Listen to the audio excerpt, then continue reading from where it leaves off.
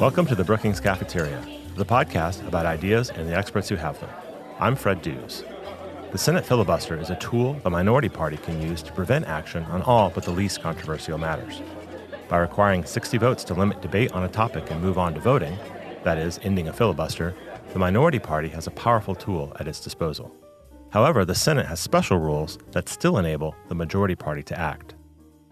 Molly Reynolds, fellow in governance studies and frequent contributor to this podcast in her What's Happening in Congress series, has written the book on these special Senate rules. In Exceptions to the Rule, The Politics of Filibuster Limitations in the U.S. Senate, just published by the Brookings Institution Press, she argues that these procedures represent a key instrument of majority party power in the Senate. On the show today, my Brookings Press colleague Bill Finan talks with Molly about her new book. Stay tuned in this episode for another installment of Wessel's Economic Update. You can get the latest show information by following the Brookings Podcast Network on Twitter @PolicyPodcasts. And now, here's Bill Finan. Thanks, Fred, and hello, Molly. Congratulations on the publication of your new book. Thank you. Your book begins by discussing what I'm willing to bet is the one word most people often think of when they hear Senate or Senator, and that's filibuster. What is a filibuster exactly? Sure. So, first of all, it's great to be here to chat about the book. So I think in the contemporary Senate, the best way to think about the filibuster is just an inability for the Senate to get to a vote on something. So debate is generally unlimited in the Senate because the Senate rules and precedents generally lack specific ways to restrict debate. So most simply, once a senator is recognized to speak on the floor, and the Senate's presiding officer, a senator, must recognize someone seeking to speak if no other senator is speaking or wants recognition. That senator can speak for as long as he or she wants. Since the early 20th century, the Senate has had a way, known as cloture, to cut off debate. But as we know, that requires the support of 3/5 of the Senate to adopt. And so as the Senate has become more partisan and more polarized over time, we've seen more filibusters. So there's more of an expectation that both individual senators and their parties will exploit the procedural rights that they have, including the filibuster, to get what they want. And the Senate is now a place where in each election there's more competition for party control. And so that's really increased the value of the filibuster to senators and to their parties. So historically, when did it first come into use, the filibuster? Sure. So we've seen it periodically in different forms, basically throughout the course of the Senate's history. There's an important moment for all you Hamilton fans out there. Aaron Burr has a special part in the creation of the contemporary filibuster. Prior to the early 19th century, the Senate had what's called a previous question motion, which is one way to end debate. And then, thanks to Aaron Burr, it was removed in the early 19th century. And so we've seen the filibuster, like I said, used in various ways over the course of the Senate's history. But really, since the mid-1970s, we've seen an increase in the frequency of its use. So that moment in Mr. Smith Goes to Washington, that epic moment when he's filibustering, has become a common occurrence, as you said, in recent years. The Mr. Smith Goes to Washington kind of filibuster, the famous one where someone goes to the Senate floor and speaks for a really long time, is less common. So we would call that a talking filibuster, but that's a little less common than just using the existence of procedure for senators and parties to get what they want. We do still occasionally see senators go to the floor and speak for really long periods of time. There was a recent example with Senator Chris Murphy from Connecticut who gave an all-night speech on gun control. That was a talking filibuster. But in general, in the current Senate, it's more just the existence of the procedure that shapes debate. You write that one of the ingrained effects of the filibuster is the belief that nearly all measures need at least 60 votes to pass in the Senate, not just a simple majority of 51. In fact, our current president appeared to make that argument when it came to the failure of the most recent attempt to repeal and replace Obamacare. But your book shows that's not always the case. Exceptions to the Rule tells us about some of these senatorial procedures that are designed to allow the Senate to work on a simple majority basis. Mm-hmm. You call these majoritarian exceptions. Before we explain what these are, though, can you briefly describe, and you began to do that a little bit at the beginning, of how debate works in the Senate? Sure. So there are basically three sources for what governs how things play out on the Senate floor. So there's the Senate's formal rules. If you pull the Senate rule book off the shelf, it has a list of rules. In addition to the Senate's formal rules, the Senate has a set of precedents, which are really just interpretations of the rules. Like any set of rules, what's in the Senate's formal rule book doesn't speak to every possible situation.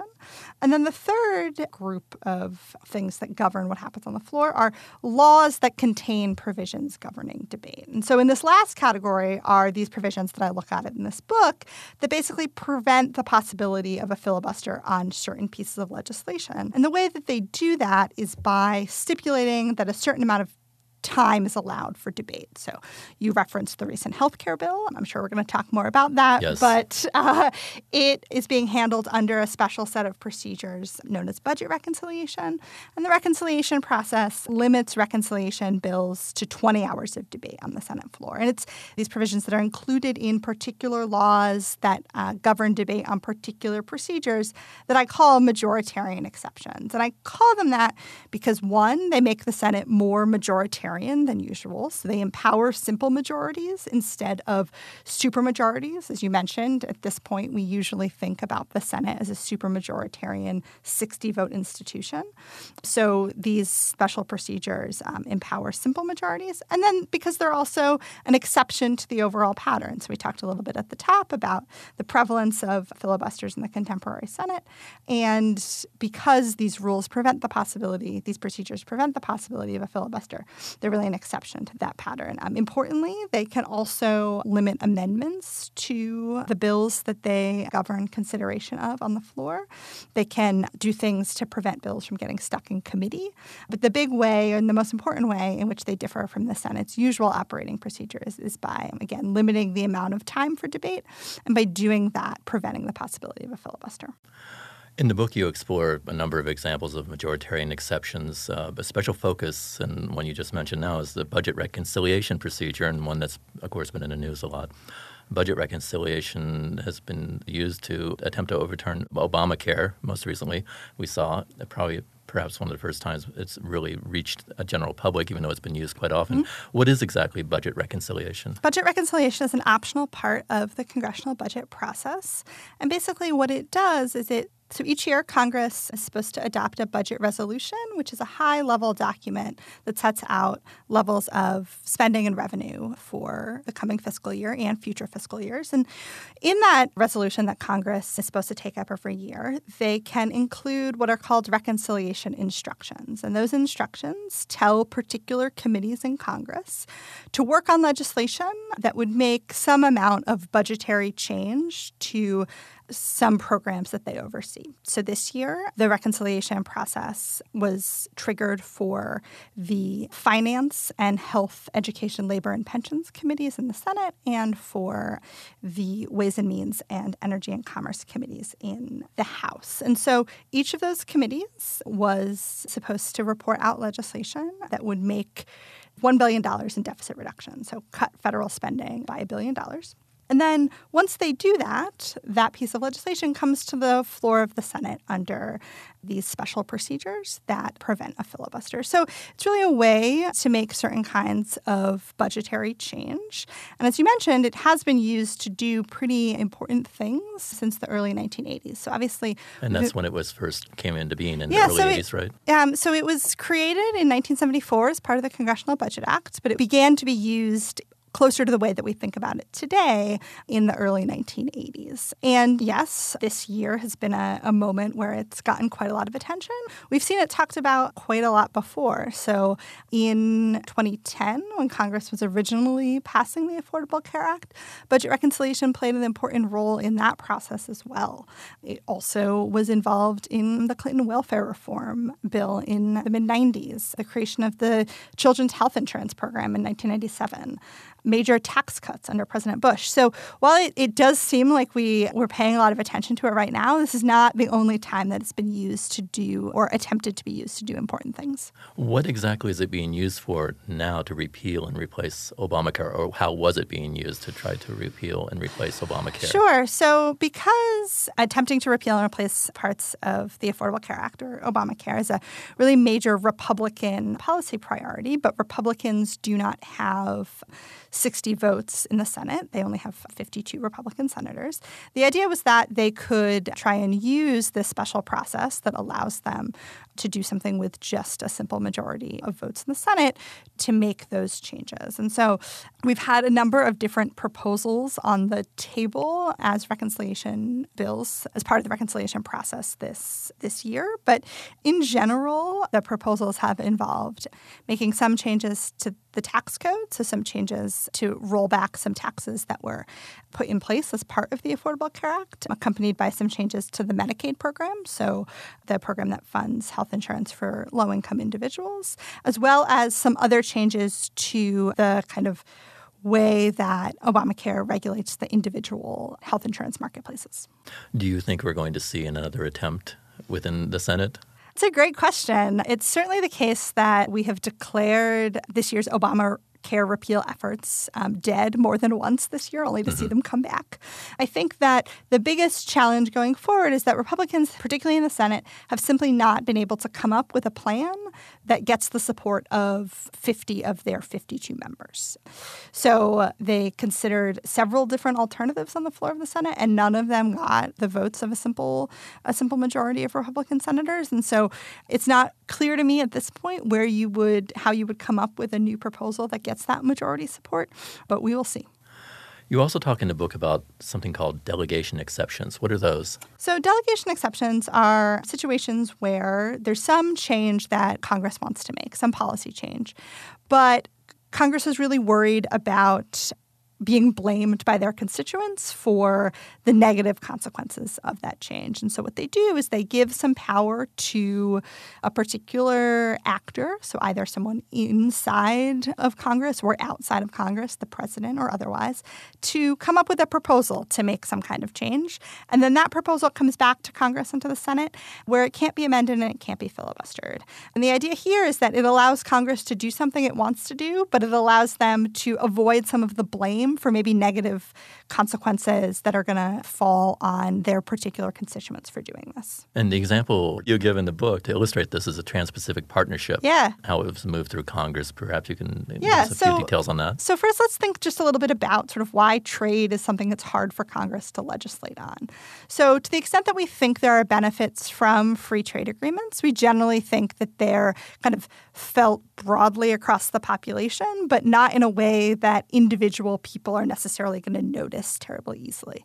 The costs of trade agreements, though, are pretty concentrated and will tend to fall on particular geographic areas where whatever industries have been affected by the new trade agreement are located. And so Wisconsin, Pennsylvania, exactly. Yeah. And, when we talked about NAFTA in the 90s, there was a lot of stuff about like citrus growers and agriculture interests because of crops that would be coming in from Mexico, that sort of thing. So because Congress might want to see the general benefits of free trade, but individual members of Congress are worried about the costs on their particular constituents, they needed to try and find a way to get out of this. And so what they did, again, starting in the early 70s, is periodically give to the president the ability to negotiate trade agreements. And then those trade agreements would come back to Congress for an up or down vote, and they couldn't be amended. So that would prevent the possibility of, say, a trade agreement coming back, but a senator from Wisconsin, to use your example, or Pennsylvania or Michigan, trying to change something about the trade agreement to be more favorable to their particular state, which runs the risk of the entire bargain unraveling. And it also makes it harder for international trade negotiators to say to our negotiating partners, this deal is the deal that's going to stick if it has to go back to Congress, and Congress can make all kinds of changes.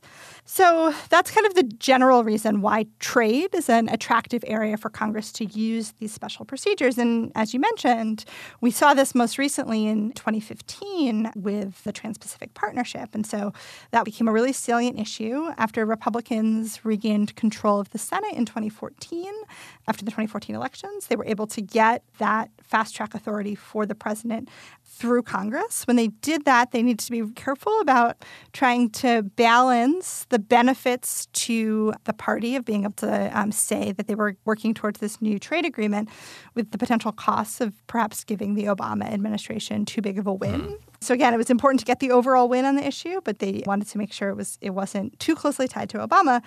The trade example is also a really good example of how the underlying politics of these things can change rapidly and how closely decision-making about these procedures are connected to particular policy changes. That's one of the arguments that I make in the book. Political scientists often think about, when we think about things like procedural change in Congress, are these sort of principled decisions that members are making about how they think the institution should work? Mm-hmm. Or are they really connected to current political realities? One of the arguments that I make in the book is that we should think about them, particularly the kinds of procedures that I'm studying, as much more just sort of related to particular policy issues on the agenda. So when we see a new set of procedures developed, we really should think of them in the context of what policy change would they help implement in the near future. And so I think that the trade case is a really good one of that. So context really matters. I wanted to come back to a couple of issues that have also been in the news that you write about in the book. And one is the use of the majoritarian exception to review certain executive branch regulations. You mentioned several occasions in which Senate Republicans attempted to thwart Obama administration regulations, including especially environmental regulations during the Obama administration. Can you give an example of that? Yeah. What you're talking about is something called the Congressional Review Act, which was passed in the mid-90s and then went largely unused until the start of the Trump administration. It was used successfully once in 2001 at the start of the Bush administration.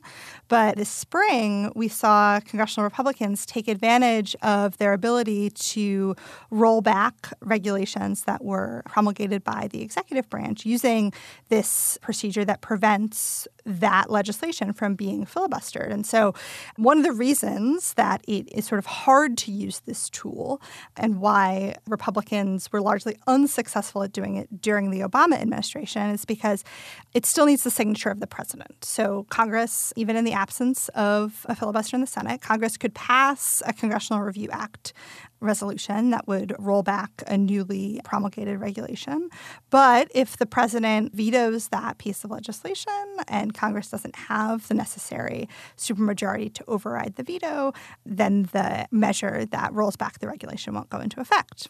But when you have a situation where you have a change in party control of the White House, we often have this window where Congress would be able to do this. And that's what we saw this spring. And it was a really important, I think, way for Republicans to rack up some early legislative victories in the Trump administration. So they came into office in January, Republican majorities in both houses, but not a terribly clear path forward on health care, as we've seen, or taxes, which are the two big legislative priorities. And so what they were able to do was sort of take some of these regulations that had been finalized at the end of the Obama administration, kind of take them off the shelf and roll them back and be able to say, look, here are some big things that we did.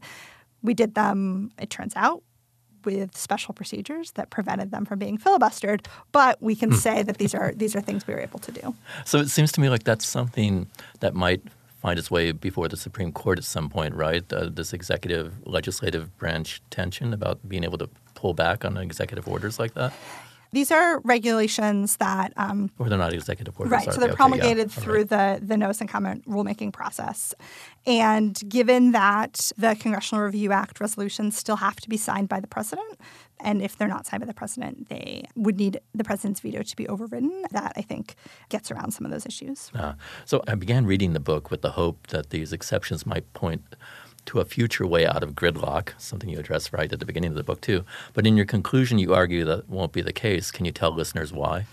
I like to think that I'm generally a pretty optimistic person, but I wouldn't want anyone to leave the book thinking that the procedures that I write about are a solution to all of our problems. And part of that is because, as I show in the book, when they're created, they tend to be created in situations where they're going to help the majority party in the Senate. So right now, the Republicans, in past periods, the Democrats, but they've been created when creating them is going to help the majority party probably stay in power in the future. And as I show in the book, in the context of reconciliation, they're also used in ways that should help the majority party stay in power in the future. And so as a result, it can be challenging to get members of the minority to go along with the idea of creating them, which can be necessary since, after all, they're included in regular pieces of legislation, and a regular piece of legislation has to itself itself overcome the threat of a filibuster. So we can and do see them in particular cases, and we've seen a couple of new ones crop up in recent years. There's a point that I talk about in the conclusions of the book about how they've been used to help us get out of a couple of our recent showdowns over the debt limit, which is also an issue that's coming back soon. So they're important, and they have helped usher into law some important policy changes, but I don't see them as the big solution to getting out of all of our gridlock problems. Molly, thank you again for coming by to talk to us about your new book, Exceptions to the Rule. Enjoyed it. Thank you very much. It was great to be here.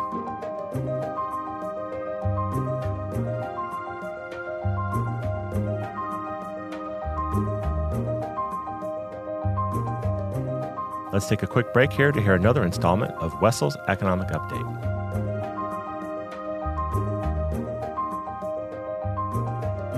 I'm David Wessel, and this is my economic update. The U.S. economy has been growing for 98 months now. That's a long time by historical standards. Unemployment is low, employers are hiring, corporate profits are strong, banks have stronger capital cushions, they're less likely to topple over. Inflation is quiescent, consumer confidence is up, housing prices, not everywhere, but on average across the country, are back to their 2006 peak. Expansions do not die of old age. Something has to kill them. So I've been thinking a bit about what could disrupt this one. What could trigger the next recession? In the late 20th century, there was a pattern. The economy would grow and grow as demand outstripped the capacity of the economy to supply it. Prices would rise. In reaction, the inflation-fighting Federal Reserve would raise interest rates. Recession would ensue. But that scenario seems very unlikely now. So what could tip the economy into recession? 1. Finance. The Great Recession was caused by a bursting housing bubble and a financial panic. Now, the financial system is stronger and regulation tougher than it was, but there's still a chance that an unanticipated disturbance somewhere in the global financial system, the bond market, banks in Europe, banks in China, something involving Brexit, will spill over into the economy where the rest of us live and work. 2. China. It's now the world's second largest economy and a major trading nation.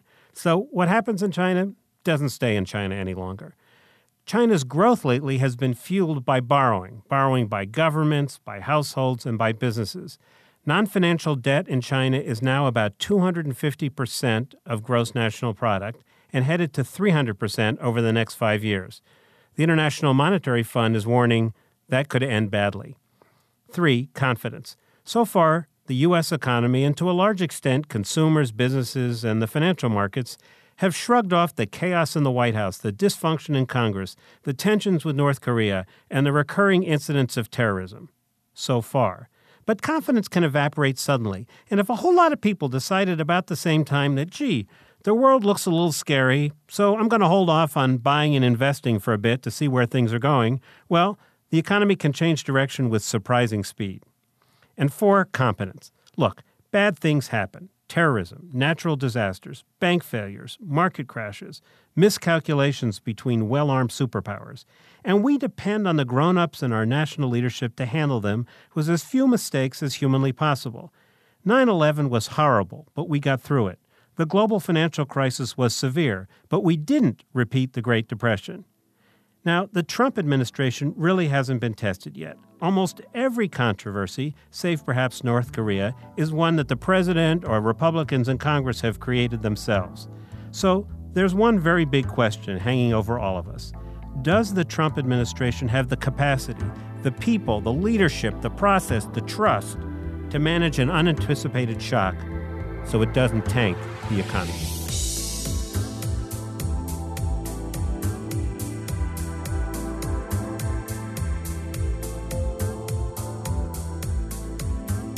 Hey listeners, want to ask an expert a question? You can by sending an email to me at bcp@brookings.edu. If you attach an audio file, I'll play it on the air, and I'll get an expert to answer and include it in an upcoming episode. Thanks to all of you who have sent in questions already.